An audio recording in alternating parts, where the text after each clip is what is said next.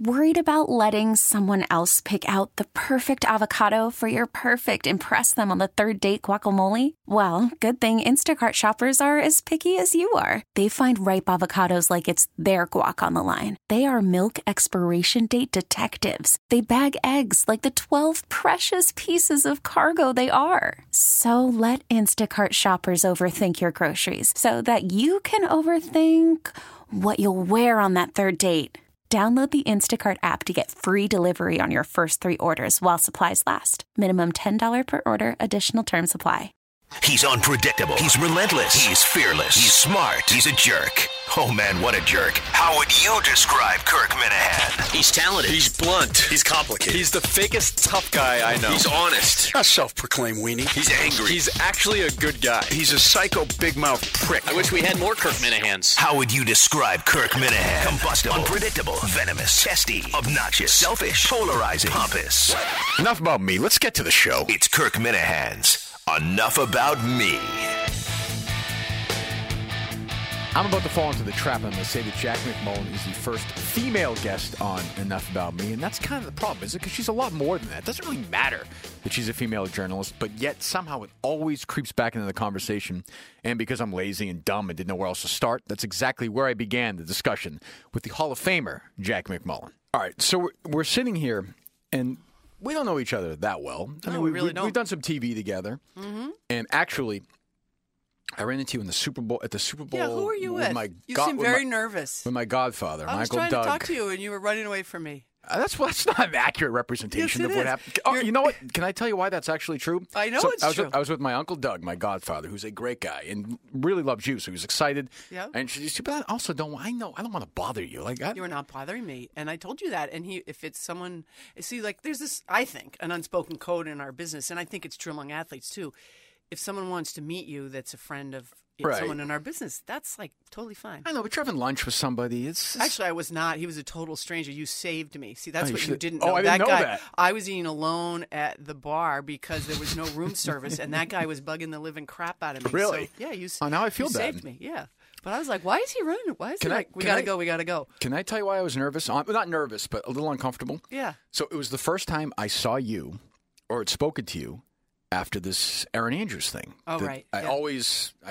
Inevitably comes up in this podcast. And with you, I figured we'll just get it out of the way. Yeah. So I said something obviously stupid. And one of the people I felt, not that I disappointed, because again, we didn't know each other, but I felt bad. I was like, when I see Jackie for the first time after this, I'm going to feel kind of like a shithead. I didn't even think of it.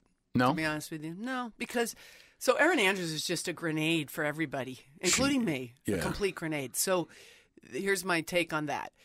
Erin Andrews is absolutely, and this is because the first thing everyone thinks of, you, me, and everyone, she is drop dead gorgeous. She is a very articulate, clever person. She's just not a journalist. Mm-hmm. You can't be a journalist and hawk probiotics on television. And you can't be a journalist and be on Dancing with the Stars.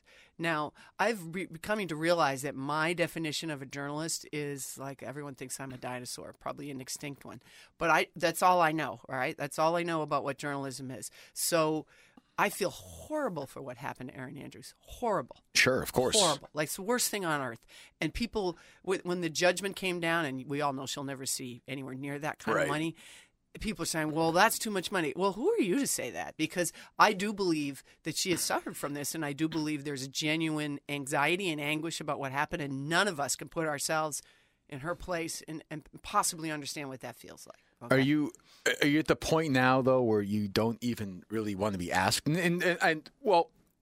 Well, let's backtrack for a second. So when the thing with Jess, who we both know, right, and happened, I like Jess a lot. Me too, and I have some sympathy for her too, in a way. I mean, she's a human being, and this happens. Yeah, on a personal level, sure. Yes. Yep. What compels you to feel like you have to call into EEI and smack Jerry Thornton around and give me plenty of joy as I was going for a run on some Tuesday afternoon or whatever it was? Well, so here we go again with this idea of what a journalist is. Okay, and real quick, I'm sorry, I don't mean to interrupt you, but I wonder sometimes, do you feel like you have to weigh in on these situations? Sometimes I feel like I should, and I think better of it because I'm a pretty emotional person, and sometimes it's why I'm not on Twitter, because I'd be fired by now. I know it. I know myself. You know, I used to get a ton of emails at the Globe when I was writing stuff that people didn't like, which happened every day, especially Patriots and Red Sox fans. Okay? Right. And so they write you crap like, oh, well, you're a 7-foot Amazon lesbian, you don't know anything. And so, you know, but even worse than that. I'm you know? sure. And so you look at it and your first reaction is, well, you're an idiot in your father's basement. And then I always said, well, all right, just wait 24 hours. And then you write back something more clever. And you just write, thanks for writing, and though I'm amazed you know how. And then they answer and say, oh, my God, I was drunk when I sent that. I never thought you'd read it, never mind answer it. And blah, blah, blah, blah. So I've just learned that I'm a hothead. Right. And so to protect myself from myself, I usually just say, wait. Mm-hmm. But the thing that day with Jerry that was different, that really, really, well, the whole thing bothered me because I can't believe we're having this conversation yet again about women in media and their role. I mean, you know, I'm just so tired of that. It's just so old. Well, that's what I mean. Yeah, Is there so part of you tired that's it. like, are we doing this again? Yeah, every time. Because, Right. you know, it always segues to, should women be in the locker room? Really? We're going to go there again? Because my question would be, should men be in the locker room? I mean, maybe none of us should be in there. Okay? Right. All I'm saying is it has to be the same. Mm-hmm. At this point, I'm not sure any of us should be in there anymore. It's such a colossal waste of time for most of us anyway. But, so I'm driving and I'm listening. And, you know, I know Michael very well. I know Dale very well. They're good friends of mine, have been for years. And I'm thinking, why are they letting this go on? That's really what upset me. I was upset. As much Letting upset Thornton with them. say what he's saying. Yeah, like Right. call this dude out. And I don't know Jerry Thornton at all. Mm-hmm. He's been, I think, a wildly entertaining addition to WEEI. I tip my hat to him for the entertainment he brings. But I go back to this. He was talking about the role of a journalist and their role with the manager of a team. He knows nothing about that because he's never done it. Mm-hmm. He's not a journalist. He doesn't understand. And for him to sit there and, you know, throw Jessica Moran under the bus, hey, look, she deserves what she gets in this particular issue because she took this on and she knew what she was doing. She's not dumb. But to completely exonerate the manager, John Farrell, as if, well, hey, it's nobody's business what he does. I mean, that's just, come on. You don't understand the business. Is there part of you, though, that wants to you know, not that Jess, not even that Jess is young. It's not like she's 22. No, she's but not. Is there a part of you that when you see this, you want to talk to younger women who are getting into this business and say, listen, you know, just stay out of trouble? Well, and, I mean, and I don't even mean because 99% of them do. I think, of course, I think by and large, but. You know, when Samantha Ponder marries an athlete or something like Jess, right. it seems like it sets stuff back, fairly or unfairly. But people like that don't care what I think. And I get that. I mean, I'm 55 years old, okay? I'm an old lady at this point. You mean like people like Jess and... Yeah, I would disagree with you on Jess because Jess kept it quiet for a while. There's a reason why she was doing that. Right. Listen, I can't tell Jess Moran who to fall in love with, or I don't even know if that's where they are in the relationship. I have no knowledge of it. But she knew that she was doing something wrong, and John Farrell knew he was doing something wrong. And listen, they decided as two consenting adults it was worth it. I'm not going to judge them on that. All I can do is, again, set up the parameters for how our business works, how my business works. And I'm just wondering... I don't even know if my business exists anymore. Like, where is the line between journalists and entertainers and reporters?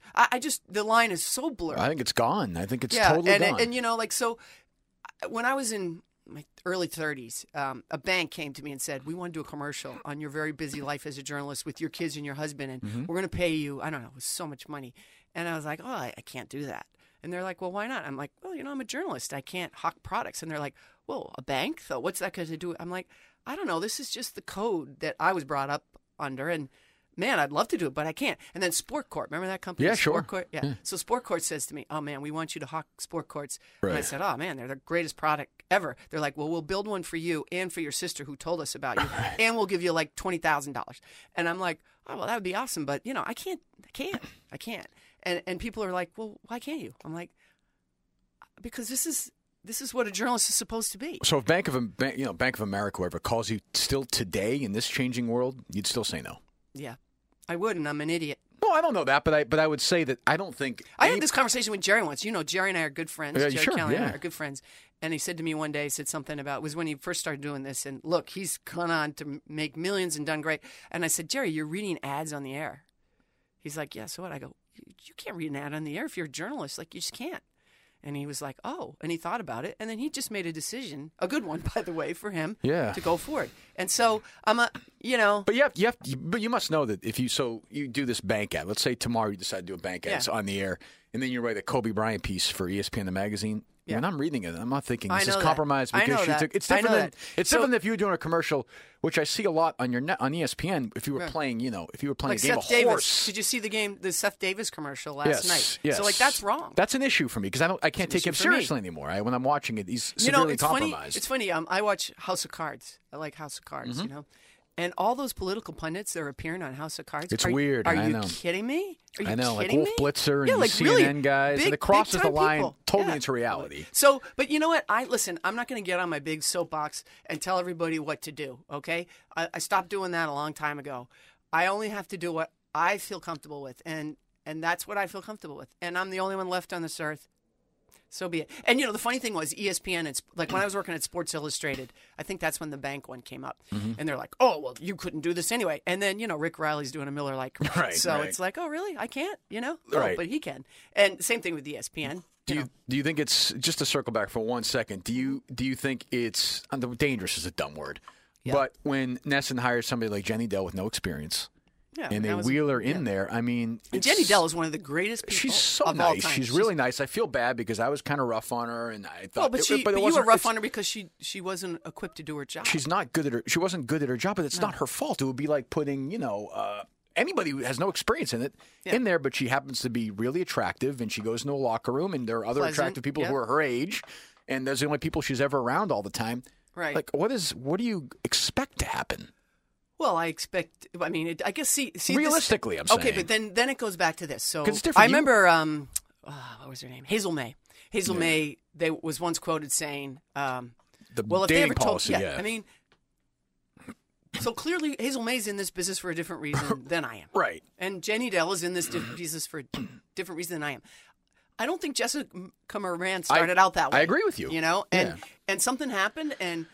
Again, I'm not going to judge them. I like them both personally, but when I'm listening to Jerry Thornton talk about what he perceives to be the right way and the wrong way, and the rules of this game of this world that he doesn't live in, man, I can't sit there and listen to that. I just can't. When did you stop becoming a female journalist? I'm the wrong person to ask. You'd have to ask. Well, I mean, when did you? A long time ago. I hope. I think so, but I'm wondering. I just remember once I was covering an NBA game and somebody said something crude, and turned to me. It was a bunch of us. Another writer or something? No, it was a bunch of coaches and GMs. It was at a league meeting, and they went, "Oh, sorry, Jackie." I said, "It's okay. I swear too. I say crude things too." And Matt Gukas, who was this is how long ago it was the Orlando Magic coach at the time, and he said, "Oh, sorry. I kind of forget you're a girl." And I'm like, that's a good thing. That's the point. Yeah. What? So, I mean, listen, Grady Little, when he was here, I remember I asked him a bunch of questions, and he wouldn't answer them. I don't know why. He just didn't. It's like he didn't hear me. And then someone would ask the exact same question, and he would answer them. So I'm like, okay, that's how he's going to roll. But by the end, Grady Little and I were great. And when he got fired, he ended up taking a coaching job with the Cubs, I believe. And I was out in Arizona to do a Barry Bonds story for the Globe. And I went over there, and he gave me the first story, exclusive interview after he got fired. Right. So people can change, they can understand. Because I'm sure he's looking at me thinking, I was pretty young or whatever. He's probably thinking, well, what is she doing here? What's her game? What's she after? Right. And that's the problem with what happens with Hazel May or Jessica Moran or any of these. No female journalist should walk into a locker room or a clubhouse and have people say, well, what's her angle? What is she? I wonder what she's really here for. We're dead in the water if that happens. When did you start at the Globe? 1982. Right out of college? Right out of college. I was a news intern at the Globe. Well, I have to back up, really. I was at UNH. I wanted to do the Globe internship. UNH back then had this incredible relationship. It was a national internship. It's really hard to get. Yeah. The Globe's internships. People from all over the country. But UNH had a guaranteed spot. So one UNH student every summer went to the Globe. So that was really an amazing thing. Yeah. And so you're supposed to do it as an undergraduate. They don't take any graduates. They don't want people bugging them for jobs afterward. Sure. But I was playing basketball at UNH, so I was behind on the internships. I couldn't do any during the school year because basketball covered both semesters. So I was a senior, and I hadn't done the Globe internship yet. So I'm like, what are we going to do? My professor said to me, let's just defer your graduation. I said, is that legal? He goes, I don't know. Let's just do it. Okay. So we deferred my graduation. So I had already graduated, but they thought I was an undergrad. So that's how I got in. I was on the news side, working on the news desk. And they had this great sports intern named Ian Thompson. Yeah, of course. He was at the sports section. So Ian and I became best friends. He's still my best friend in this business to this day. Our families are very close, our wives, husbands, the whole thing. And I should just hang around the sports department all day long. I would do my shift. I had the lobster shift, they called it, 7 to 3 on the news desk. And then I just scoot over to sports and just sort of hang out and soak it all up, you know. Mm-hmm. And then one day, what I hoped would happen would happen. They were shorthanded. I said, hey, I'm from the news. I'll do it. And Vince Doria was like, who the hell are you? And Ian goes, no, she's all right. She can do it. She knows sports. She knows she played. And so they sent me out to do, I don't even remember what it was. And so when I got done, I just said, hey, look, I'm young. I'm cheap. I'm a woman. What do you say?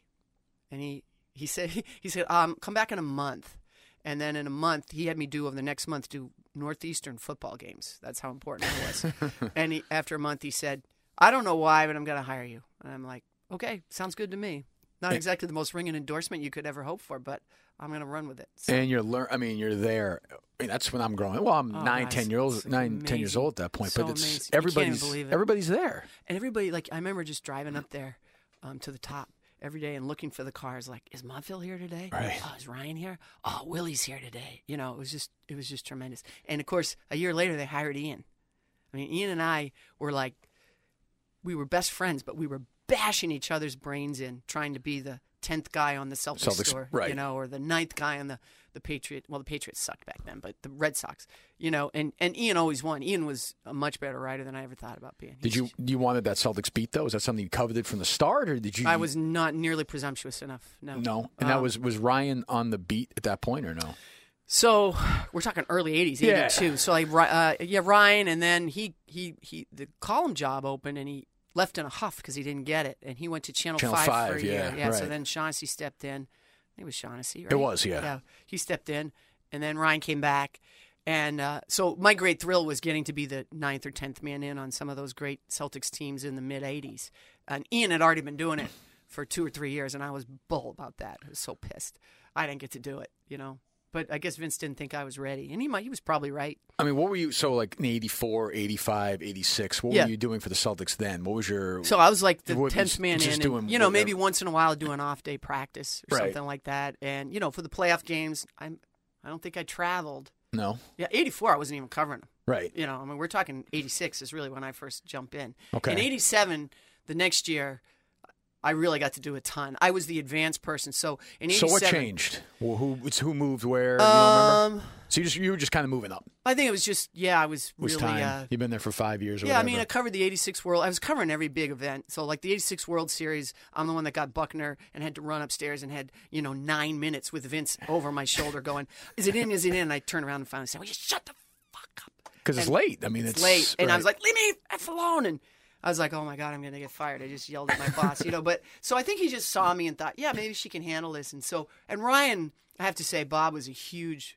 proponent of mine. He just was so good to me. He was saying to Vince, she loves the game. She knows it. Let me, let's use her. So for the 87 playoffs, what I would do is like the next round they're going to play Milwaukee. This is how much money we had back then. Mm-hmm. They'd send me to cover the Milwaukee series. I'd go to the series before. Oh, Milwaukee, Detroit, or whatever it was. Yeah, whatever was next. Right. And so I was covering the NBA. I was doing that on my own. Right. And then I was there for the finals in LA. And I remember just Ryan was so great to me. God, he was so great. So, and then the next year, I was around a lot. And then, of course, Bird, that's when Bird had the next year after that was the Heels. Yeah, 88 was the Dominique year, and then the year after they got hurt. Yeah, and those were the years I was the quote-unquote beat writer. I had the worst, the most dog years ever. But by then, the guys already knew me. I'd been around a lot.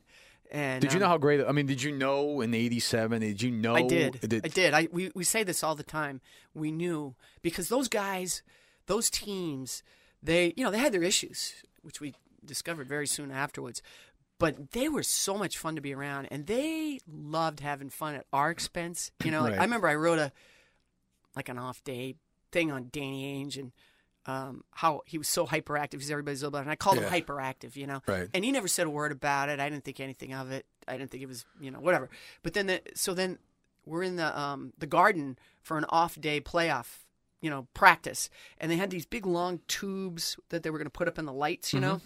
And they were stacked up on the table. And, you know, it was just the media crush back then was ridiculous. And so somebody kind of jostled me into the table. And one of these lights fell off the thing and just smashed everywhere. And, of course, they're practicing, you know. Right. And they look over and everybody's, like, looking at me. And Danny's like, oh, you're kind of hyperactive. You know, like, so they were always, like, aware. The give and take. You know, I remember being in an airport with Bird and in Milwaukee, and there was no place for them to go. You know, they flew commercially. There was no room for them to go hide in.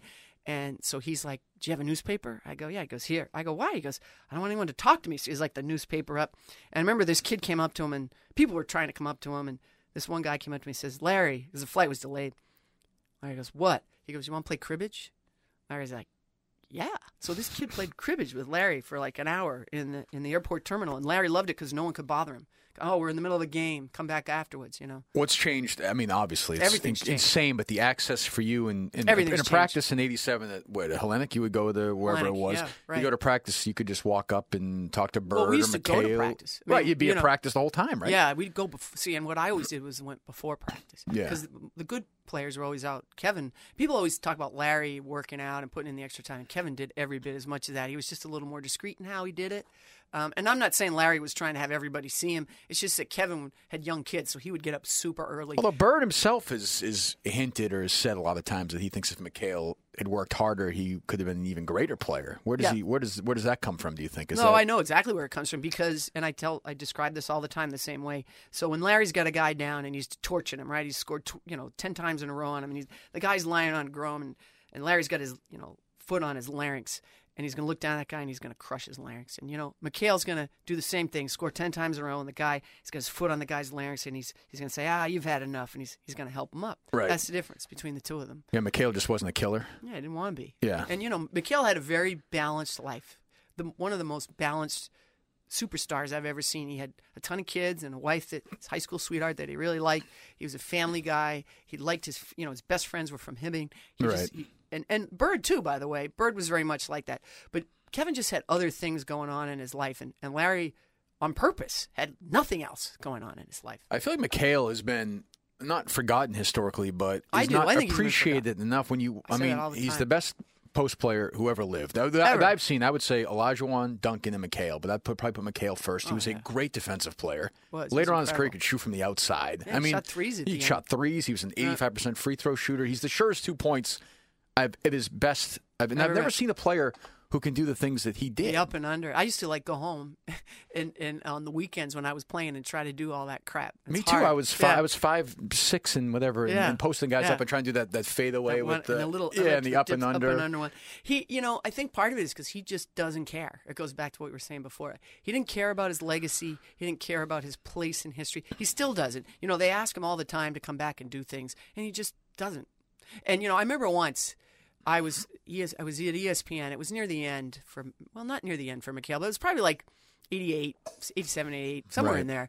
And they wanted to do a Sunday conversation with Kevin McHale because he had never done anything for ESPN. And I was just starting to work with them. My Globe was my full-time job, but I was doing stuff for ESPN. And so I went to him and said, hey, can you do this Sunday conversation with me? And he goes, oh, no, I don't do those. And I said, oh, and I was pretty young then, so I must have looked disappointed or something, And he's like, oh, you look disappointed. I said, oh, it's okay. I just, I thought it would be good to do. And he said, well, is it going to help you professionally? Like, is this like a good get for you? And I'm like, what? He said, well, if it's going to help you professionally, I'll do it. And I was like, yeah, it would help me professionally. So he did it. That's what he was like. Are you surprised that these guys, you surprised when you knew Bird pretty well? Obviously, you've written books with Bird. Yeah. When Bird was playing, did you look at him and say, this is a guy who's going to be a basketball lifer? He's going to coach, and he's going to be the president of a team, or is he just going to go away to... I thought he was going to buy a team. That's what he always had said to me when he was a player. He said, I'll never coach. He said that to me so many times, and of course, he ended up doing it.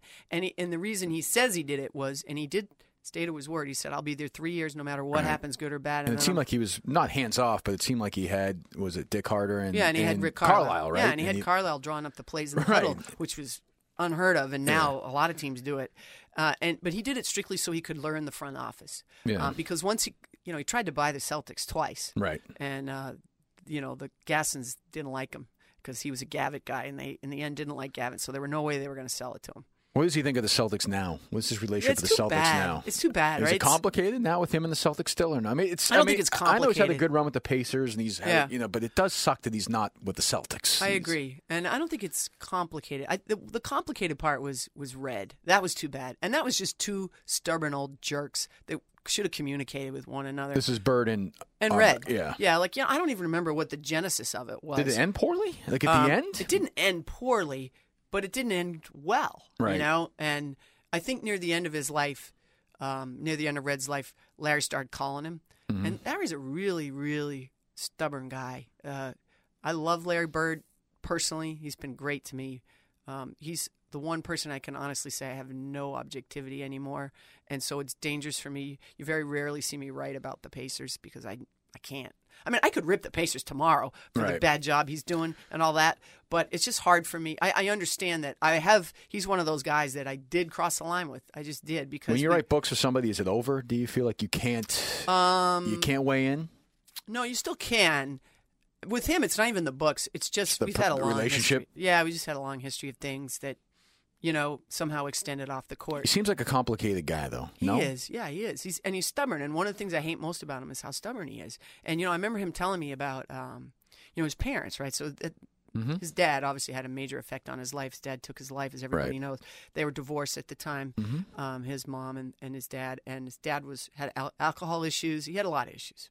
He was a war veteran. He'd wake up screaming in the middle of the night with horrible nightmares. The guy was tortured.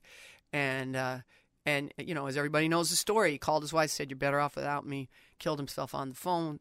And so Larry's mom, Georgia, was just a really strong, as you can imagine, woman. Mm-hmm. And Larry greatly loved her and appreciated her.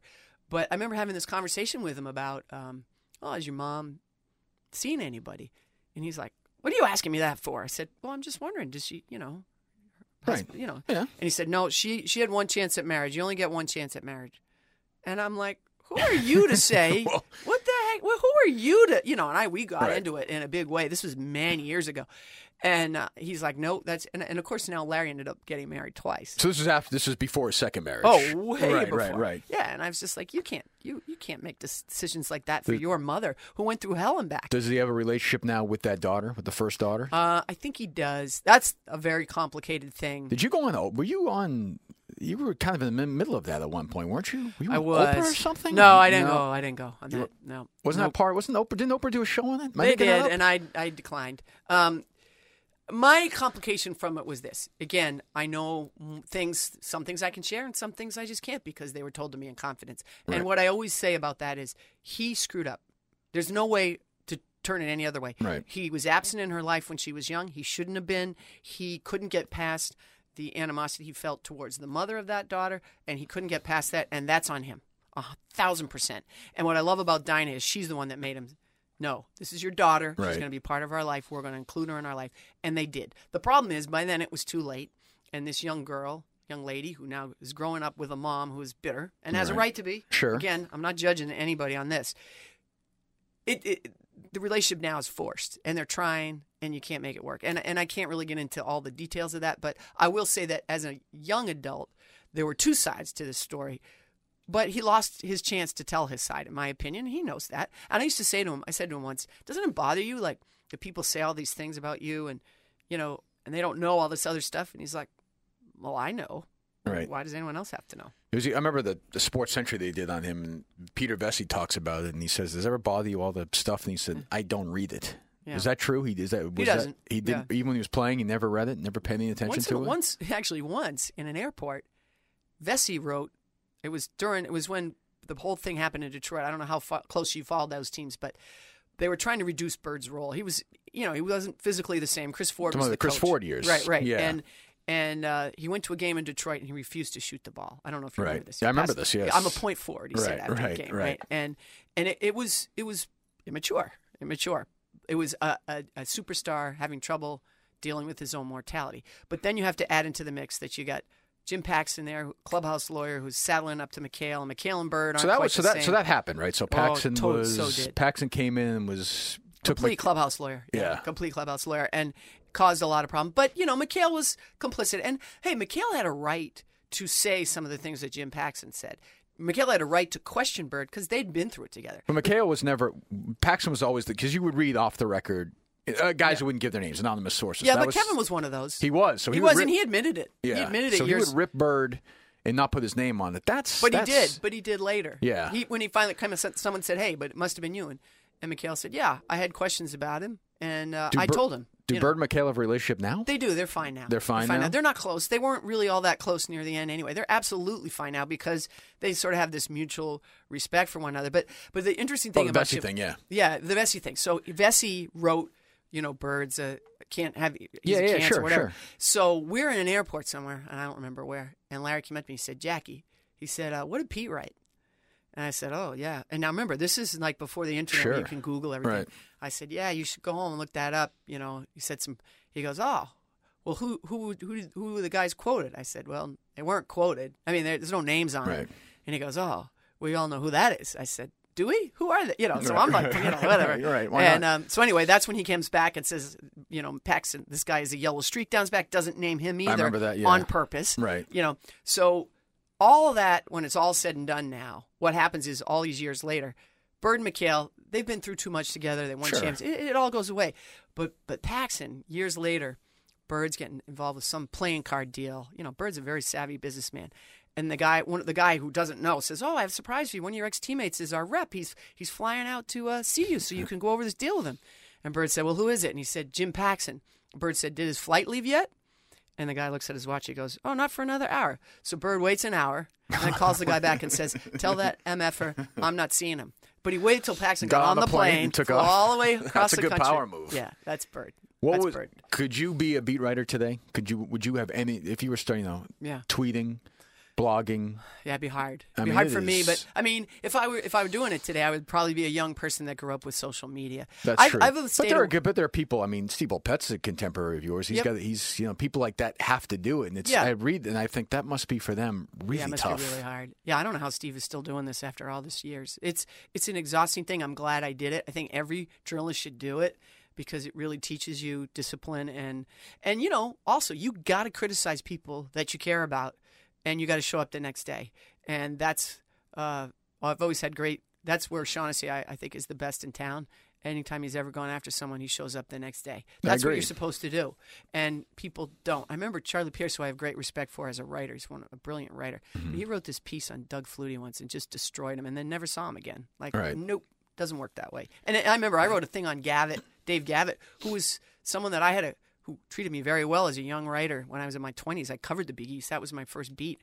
He used to take me out to lunch in his big Cadillac and, everything. We were, we had a great relationship, but he was a disaster here. And I called him and said, I got to write this story, and I just wanted to let you know. It's like, you're not going to like it. And he's like, well, what do you mean, Jackie? And he tried to talk me out of it. And I said, this is what I have to write. And I just think he thought I wouldn't do it.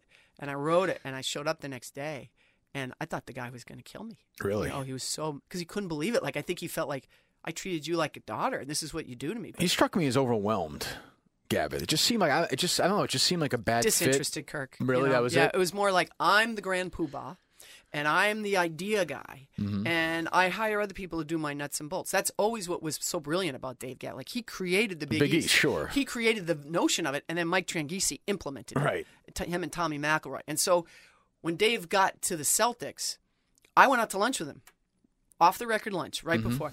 And he said, what should I do? I said, you need to get rid of everybody in there. You need to have your own people in there. And if you don't do that, you're not going to succeed. He didn't listen to me. But he couldn't get rid of Red.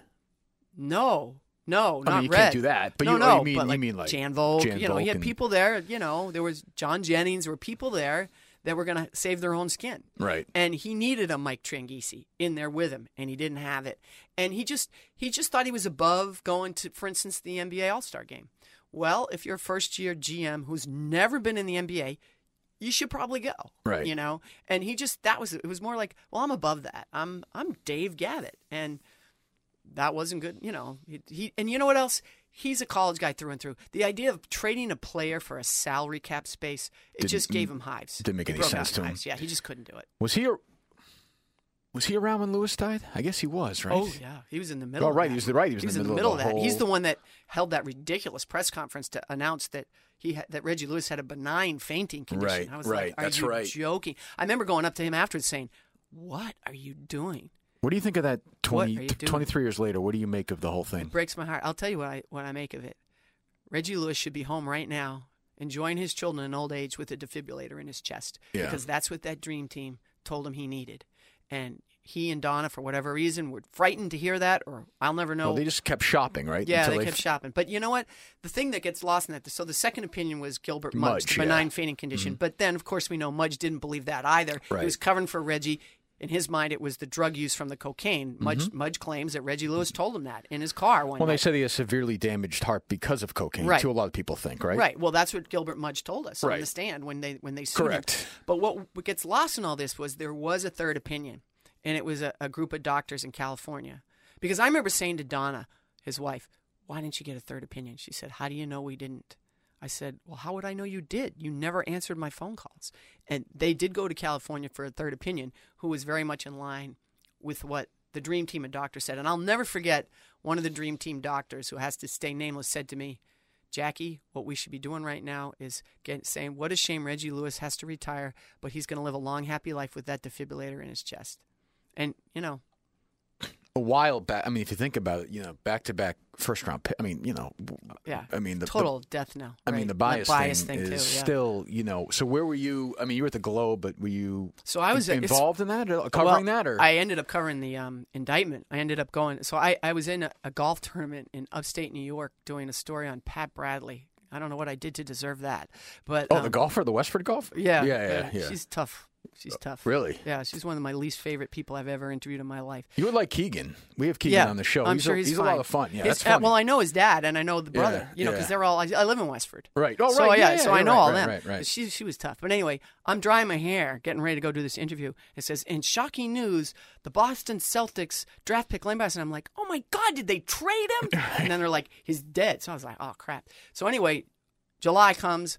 I'm on vacation with my boyfriend, now my husband. We're whitewater rafting in Moab, Utah. I get home. There's a bunch of us on the trip. Ian's on the trip with us. Yeah. And we get back, and they're all like, well, what are you going to do Monday? I'm like, I'm going to open my mail. I'm going to play basketball at lunch. I get into work. There's a plane ticket in my cubby. And Vince said, go down to D.C. They're starting the indictment proceedings. I want you to you just have to go for the day. Well, I ended up being there 5 days. I had to buy clothes and whatever. Right. And so I was there when they indicted Brian Tribble and Oh, yeah, who was the other guy's guy? name. Right, there were two guys. Brian Tribble's what I remember. Did you see Bias play at all in college? Oh yeah, Yeah. yeah. Because we kind of knew that they Right. were going to draft. Right him. out of his eye. Yeah, and I knew right? Lefty. I mean, I had covered college basketball for years before I did the pros. In fact, I was there for my first ever Final Four was Villanova, Georgetown. Yeah, that was is my first history because now every year it seems like Bias gets better and better. If that makes any He sense. was really he good. going to be that good? Was he going to be he was a great player? He was. I think so. He was the bridge. He and Reggie were the bridge. They wouldn't have missed a beat going forward. And that hurt Bird and McHale and it destroyed him. Parrish. Yeah. I mean, that was a guy who could have played minutes. That 87 team that you started covering was decimated. They had they no were. bench at all. McHale's playing on a broken foot. Right. Bird's got a bad back, a bad shoulder. Parrish had a bad ankle and a bad knee. Right. They were a mess. They were a mess, and they weren't deep. And they had no bench. and Darren Walton Day was all and done. Walton was done. Yeah, Walton was done. So that team, whenever I ask Larry which one is the one that got away, he always says that team. But he always talks about Sly Williams because Sly Williams was with them for a little while. Right. And was just tearing it up in practice. Bird's like, oh, my God, this is the greatest thing ever. How do we get this guy? And then I said, well, what happened to him? And he said, I don't know. One day they told us, he went to the dentist to have dental work done and never came back. So that was it. He blames it all on Sly. Do you like working at ESPN? I do. It has its good days and bad days, like Well, any place. well, yeah, Right. but do you understand? I mean, we've spent a year just killing ESPN. No, I know. Do you understand? Does that make sense to you, or do you say? Yeah, well, on some levels. I mean, the Deflategate thing was.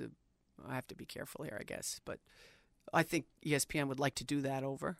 Why didn't they just simply delete a tweet? I don't know. I don't know the answer to that. I feel for Mort. I know people Sure. don't hear, but No, I do. no, He's I a think great people- reporter. I think people do. He's a great reporter, and ESPN. The biggest problem is it's a Disney-owned company now, so it's just so big. Right. When I first started working there in the '80s as a freelancer, I did some stuff here and there for them. It was just a very different feel than it is now. So it's big now. Like I have to do compliance training. I think I'm all done with my compliance training. Then I log onto my laptop and I have to do the security measures in Bristol. I never even go to Bristol. Why do I have to know the security measures? But that's just part of being a big company. But I'm in a group now that I feel like I've died and gone to heaven. In the last year, my kids are out now. We're empty nesters. They're both, one's in grad school, one's in college. So now I can travel again. So the ESPN Boston thing was a great holding pattern for me. Kept me local. I could go to my kids' games. I could see them. I could be around them. Now I'm with this NBA Enterprise group, so I'm writing for the magazine, and it's just such a gift. I'm working with all these incredibly talented people, and I get to write 3,000, 4,000 words pieces on Kobe Bryant and hard issues and Kevin Garnett. I've been wanting to do this Kevin Garnett story for 5 years, and they finally said, go ahead and go. Talk to whoever you want. Take as long as you want. Money's no object, so that's your dream. What do you think of when you see, Stephen A. Smith, Skip Bayless, that side of ESPN? That's just part of it. People watch it. I mean, I like Stephen A. I've known Stephen A. a long time. He's really plugged in. Again, doing commercials. I wonder how he feels about that. I've never asked him. I think he's made. It's not a great look. He's made a deal. Yeah, he's made a deal. Yeah, that's probably right. And again, who am I to judge? It's just I'm the stupid one. I'm not a fan. I'm not because listen, I do reads all day, but when I see Stephen A. Smith, touring Floyd Mayweather's house and looking at his cars and going through his closet, that to me is a bigger issue maybe than selling beef jerky. I agree. And so everybody again has to look in the mirror and answer to themselves how they feel about their role as a journalist. I know the group I'm working with is, and Pablo Torre's in it, the guy I work with on Around the Horn, who's just a brilliant guy. Everybody in his family are doctors, and they keep hoping he's going to give up this quixotic. Where do you go for Around the Horn? West Newton, just right in West Newton, right Washington over at State. In fact, the day that pizza, Sweet Tomatoes. Yes, right across the street from it. I had been there 2 hours earlier getting my slice. Yeah, I'm so sad about those people. I hope they're all doing okay. So we go there, and we did a live audience show last week. It was so good. Much fun. We went to New York. We had a presidential debate with lecterns and everything, and I am the new president. So you should be calling me Madam President. And so that show, I started out doing it and thought this is a career killer. This is sophomoric, and I can't do this. So I quit, and I quit for about a year, and then Tony Reale became the host, and he's a pretty thoughtful guy. He's a really talented guy. So you quit when Kellerman was doing it? It wasn't so much him. It was just the way the show was. Directionally? Mariotti and Woody on every day, 5 days a week, just chaos and interrupting. And I just didn't feel like it was a good thing for me, again, as a journalist, I guess. But I feel like the group we have now is, we have a lot of fun, but Tony wants to tackle some issues. We've added some good people. Kate Fagan's a rock star. She's a rock star. So is Pablo. Do you like doing sports talk radio? I know you've had your ups and downs with this station over the years. Not really. Well, you're on that because I was just just doing some research for this. I watched that old Outside the Lines piece, and you said you've hung up on shows a couple of times. Yeah, I hung up sexist. I used to hang up on Jerry and John all the time, but they're my friends. Mine too. But they're shitheads. But they in are a good way. Yeah. Sometimes I listen to you guys, and I'm like, really. But then, more John and Jerry. But not the newer, so much you too. No, you too. Not letting you off the hook. Never. You guys, the only thing this is why I can't be on talk radio. Number one, we already covered. I have a temper. But that's good, though. I have a temper. Yeah, but if I was on the radio for 4 hours a day, 5 days a week, I would be suspended or fired. I know myself. Well, but I've been suspended. You don't get fired. You wouldn't get fired. For what? I don't know. Give me an example. So you hear something, and you say, if I was on the air with this, I would get fired. Like what? Yeah, I don't know. Would you get fired over the Jess thing? You wouldn't get fired over that. I don't think so. Over what? I have a temper, and I would come at people, That's all right, though. Yeah, it is. No, it's not who I want to be. It's not who I want to be. Maybe that's the better answer. But I like doing it, but I don't do a lot of it anymore. But you had the chance to do it every day from 10 to 2. I did. You were offered the job. I was a couple times. Yep. But that for me was just a lifestyle thing. I'm a writer. Still want to write. Yeah. You weren't ever close to taking it? No, not really. Mm-mm. Not really. No. Yeah. No, not really. Just didn't feel like the right thing for me. Yeah. And I laugh because during the real salad days of radio when they were paying people a lot of money, I'm not the best. I guess I'm not the most financially savvy person, Yeah. But I'm doing all right. So you don't. So you're okay. Do you listen a lot of sports talk or not when you're I driving? do sometimes. You know when I don't like to listen to it is like on the weekends when I'm home. My husband is he's born and raised in New England. Right. He's a sports fan. He has it on first thing in the morning, Really? like before he leaves for work, and then keeps going. He actually does. This is bad for you guys, but he does love LB and those guys too on that show. In the morning, yeah. Yeah, he likes that That's show fine. too. You Yeah. can listen to So whatever you anyway, want. he'll have it on like on the weekends, washing the car, and I'm like, oh man, I just want a day off from this. You know? Yeah. 'Cause there are other things in my life that matter to me besides sports. Were you at the Globe both times? They came to you for 10 to 2 or no? I can't remember. Would the Globe, would the Globe Yeah, have the let Globe. you do both? No, No? I don't think so. No? Not even the I think columnist? one of the times I was at ESPN. You were. And it was just giving up around the horn would have been hard. I've grown to love. What time do you tape that? We tape that like starting at 1, but you Oh, have okay, a conference right. call at 10:30. It's a whole day. Yeah, it's sure. a whole day. And I have to say that those guys have become my second family. Yeah. They're a great group of guys. Bill Plaschke and Pablo, I mentioned, Tim Collishaw, Kevin Blackstone, Kate, I've grown to like just a great. I don't know. There's just I'm going to miss someone, but that's a family kind of thing. It's a fun show. It beats work, and I often say it's so much fun. And the thing that I like most about it is I have to stay current on everything. Sure. It really, if you want to do that show, Especially nationally. you got to know Right. everything, and that's really hard to do. But it keeps me disciplined, so I like it. I'm glad I get. It is funny though, like how in term Boston and maybe some cities like this, but most aren't. I mean, in Boston, we could go all year and never talk about something outside of Boston. That's right. I mean, it is Yeah. so, and I've lived here my whole provincial. life, but it's so insanely parochial that Yeah. So you're going to talk about today if you're on there. I mean, we would talk about Villanova, obviously, but you would talk about 4 things that we would never discuss ever, and that's not true. In other markets, Philly, New York, they do national stuff. They Chicago, do. here for some reason, and I've never been able to figure out why my whole life.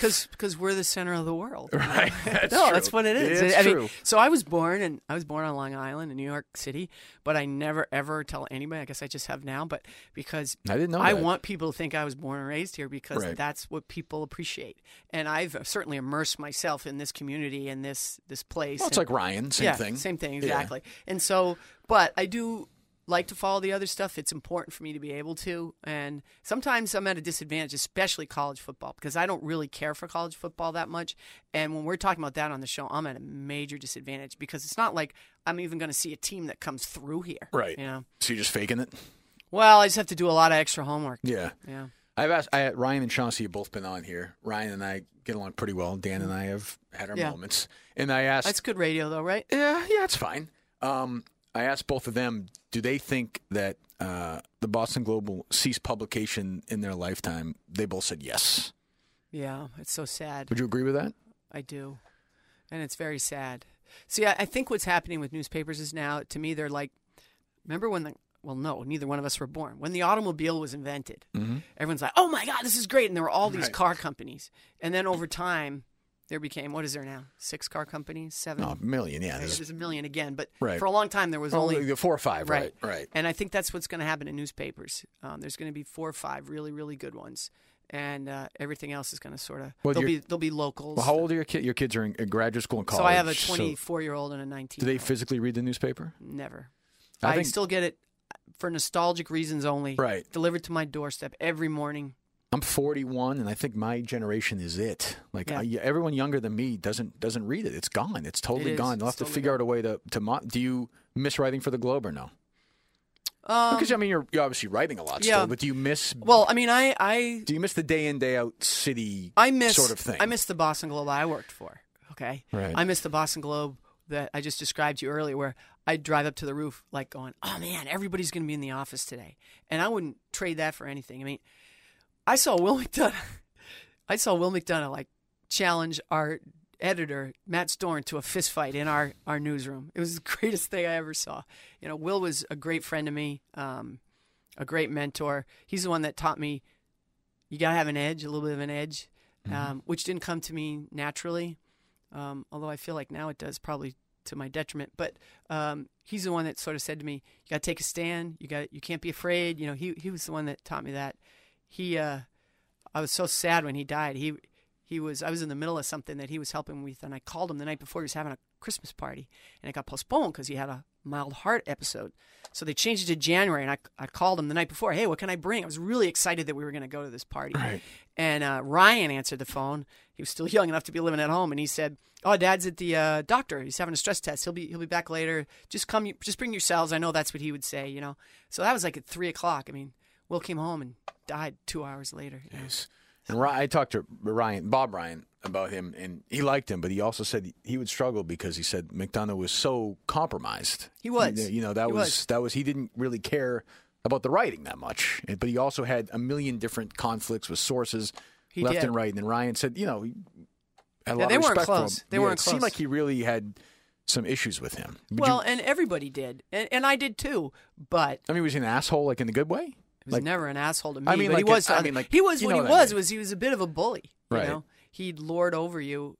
Again, he would, like, I saw him threaten players. You know, I mean, there's a great story about Tom Brady when Tom Brady first comes to town, and he gets in there and he goes, "Yeah, Tommy, you got to stop this." You know, like he's telling Tom Brady how to behave, and Tom Brady's listening. Because probably he knows that, you know, he beat up Raymond Claymore once and stuffed him in a locker. Right. So, I mean, he was a larger-than-life figure. And again, for his time period, and maybe that's important to point out, he was the norm. That's how everybody operated. Right. You got your sources, you stayed with them till the death, and that's how it worked. And then the next generation, that was a little different. So, people call Bob Ryan a homer, you know? Sure. So... Well, that was his generation, right? You travel with the team and you went out for drinks with Dave Cowens after the game. And my generation comes along and goes, I don't know if you should do that, you know? But then the next generation, they don't even drink. God bless them. But the difference is now, like, so by this next generation, I would say between, say, 25 and 40, especially in this city, and you might disagree, I feel like part of the reason I've been able to sort of move forward and have a career is that I'm sort of cynical, and it doesn't seem to be a lot of cynicism. It seems there's like not a lot of personalities. No, almost. it seems like they've all, and I don't know if that's because of Twitter. I don't know if that's because of Yeah. social media. I don't know if that's because of message boards. I don't know what it's because of, but I look around at guys my age, and they're all nice guys, but the problem is they're all nice guys. I mean, there's not a lot of... Well, there's not a lot of challenging going on. That's why, people can say what they want about Shaughnessy, but he serves a very, very important purpose. He's essential. Yeah, he really totally is. essential. And Borges, too. I know people like to rag on Borges a lot, but same kind of idea. No question. And, challenging Belichick's a big deal. And I did it once without even thinking about it. I was maybe even too young to understand what I had done, but he had made Ted Johnson, he deactivated Ted Johnson, a healthy scratch for a game against the Green Bay Packers. And I had just become a columnist. And I was like, well, why? And I went down there and started talking to the players, and they're all like, yeah, this is bullshit, whatever. Off the record, of course, right? So I wrote this column and, ripping Belichick. But I don't know. I didn't even realize what I was doing. I swear to you. I mean, I wrote what I thought. Right. And I didn't realize the fallout of it. And but what I didn't realize also was that there was a real positive fallout for me that I didn't bear the fruit of for a couple of years, and that was that all those linebackers, Bruschi, Vrabel, all those guys, they're like, "Who's this guy?" They didn't even know me, right? And they're like, "Whoa, it's her! Wow, she wrote this," And that's how I developed my relationships. Again, unbeknownst to me, I said to Vrabel one day, "How come you're so good to me?" He goes, "Because you took him on," and I didn't know that. So there's unintended consequences sometimes, positively and negatively, because of course Belichick isn't going to give me shit. You have any dealings with him now ever or no? No, I guess really. not now, but in the no. last I mean, few years. I go, I ask my question. I remember once I was getting on an elevator. I was late for practice. It was a snowstorm, and my husband was out of town, so I was like trying to get my car out, and I got to the, I was trying to go up to the press room. That's where they were doing the press conference, and he was coming on his little wagon, the thing. Yeah. And so we're waiting. I was waiting for the elevator, and we're standing there, and Stacy's there, and someone else, and they're like, the elevator. We're just standing there, and I go, "Well, how are you guys today?" And he just won't even look. He's just mad. I don't know. He wasn't mad at me. He was mad about something else. No eye contact. Yeah, nothing. no one even looking at me. So then I go, "So is this a private elevator, Bill, or can I get on too?" Right. Like, come on. Right. And he went like this with his hands. He just kind of gestured, "Yeah, get on." So I was like, "This is unbelievable." Like, we're all grown people. You think you could be a beat writer every day and have Belichick do that to you every day like these guys do, and then go and write about it? Could you do it? I don't know. Maybe not anymore. I'd rip the crap out of him. I know that. I mean, how many asshole coaches and managers did you really deal with? Casey Jones, good guy. Oh, the best, yeah. Chris Ford, good guy. The best, yeah. Jimmy Rogers? Yeah, Jimmy was tough. Jimmy used to call me at home because he was just nervous. He was the classic example of an assistant coach that shouldn't have become a head coach. Right. He was the best assistant coach ever. And Chicago, the worst. right? Yeah. Minnesota. No, I'm sorry, but he's a from great assistant in Chicago. Yeah, though, he too, was. with But Jackson. he went. yeah. Remember, he went to Minnesota, became the head Failed, coach. right, Just right. horrible. And he used to call me at home. He'd be mad about things I wrote, and he'd be calling me at my house. Call your house? My house, Right. yeah. Well, because no cell phones, right? Right. So he's like, and I'm like, Jimmy. He'd be like screaming. I'm like, what has happened to you? He just was off the rails. But like I said, Grady Little was tough. McNamara hated my guts. Well, Jerry always says McNamara was just a He monster. was the worst to everybody. But he used to see me with Dan because Dan and I were friendly. Right. So it was Right. guilt, but he hate by association.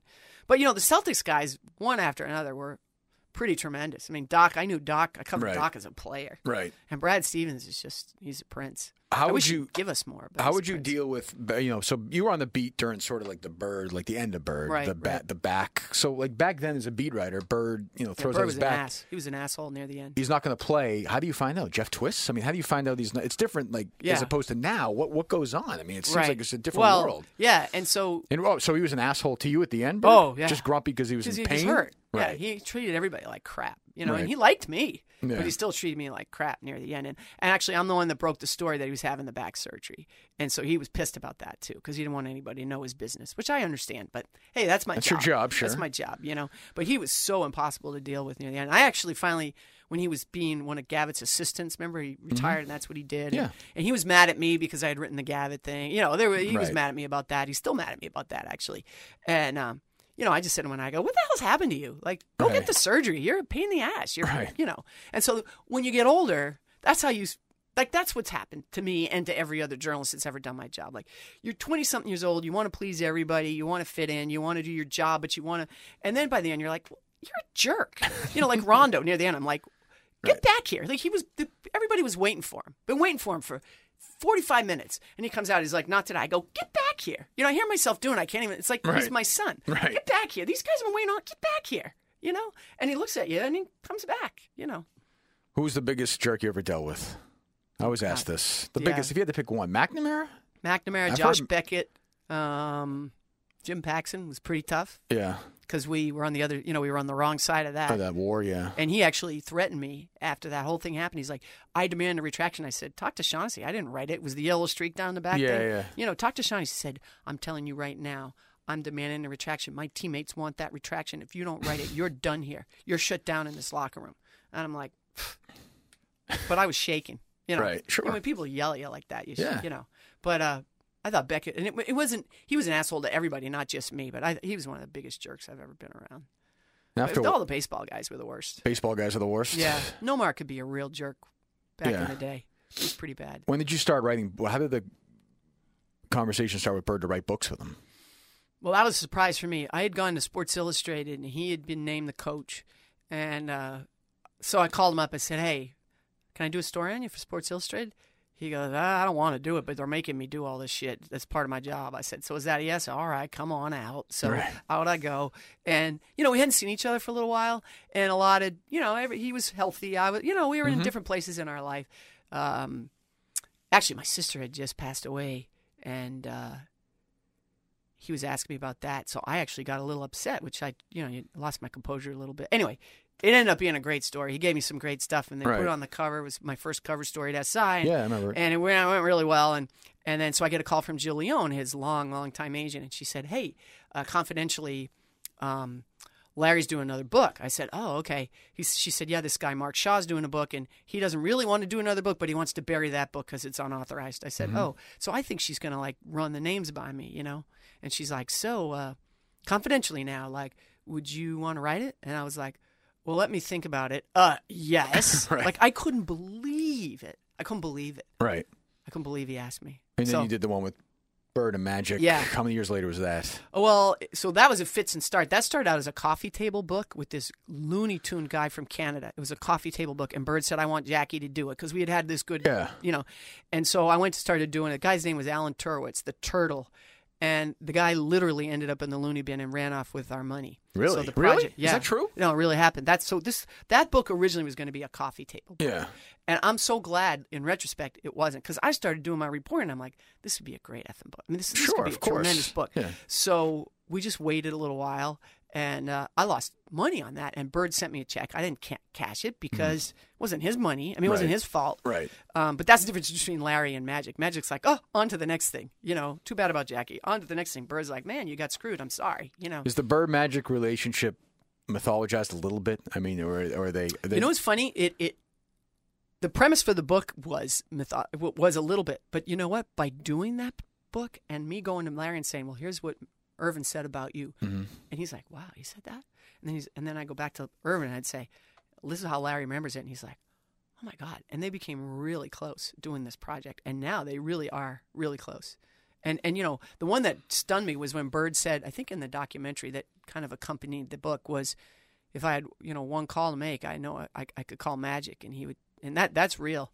Yeah. That part's real. But the rest of it, the fact that they were in each other's psyche, that was all real. And they really did hate each other early on. Until the trip to whatever it was. Well, that's probably the part that's mythologized a little bit? I mean, that did happen, and they did connect that day. But there was, they still played in they played in a championship after that, the 87 championship. Yeah, I think, right. Yeah, that's true. So, so Magic still think he's going to hug Larry before tip-off, and Larry's still like, no. That's not happening. So Irvin sort of exaggerates everything.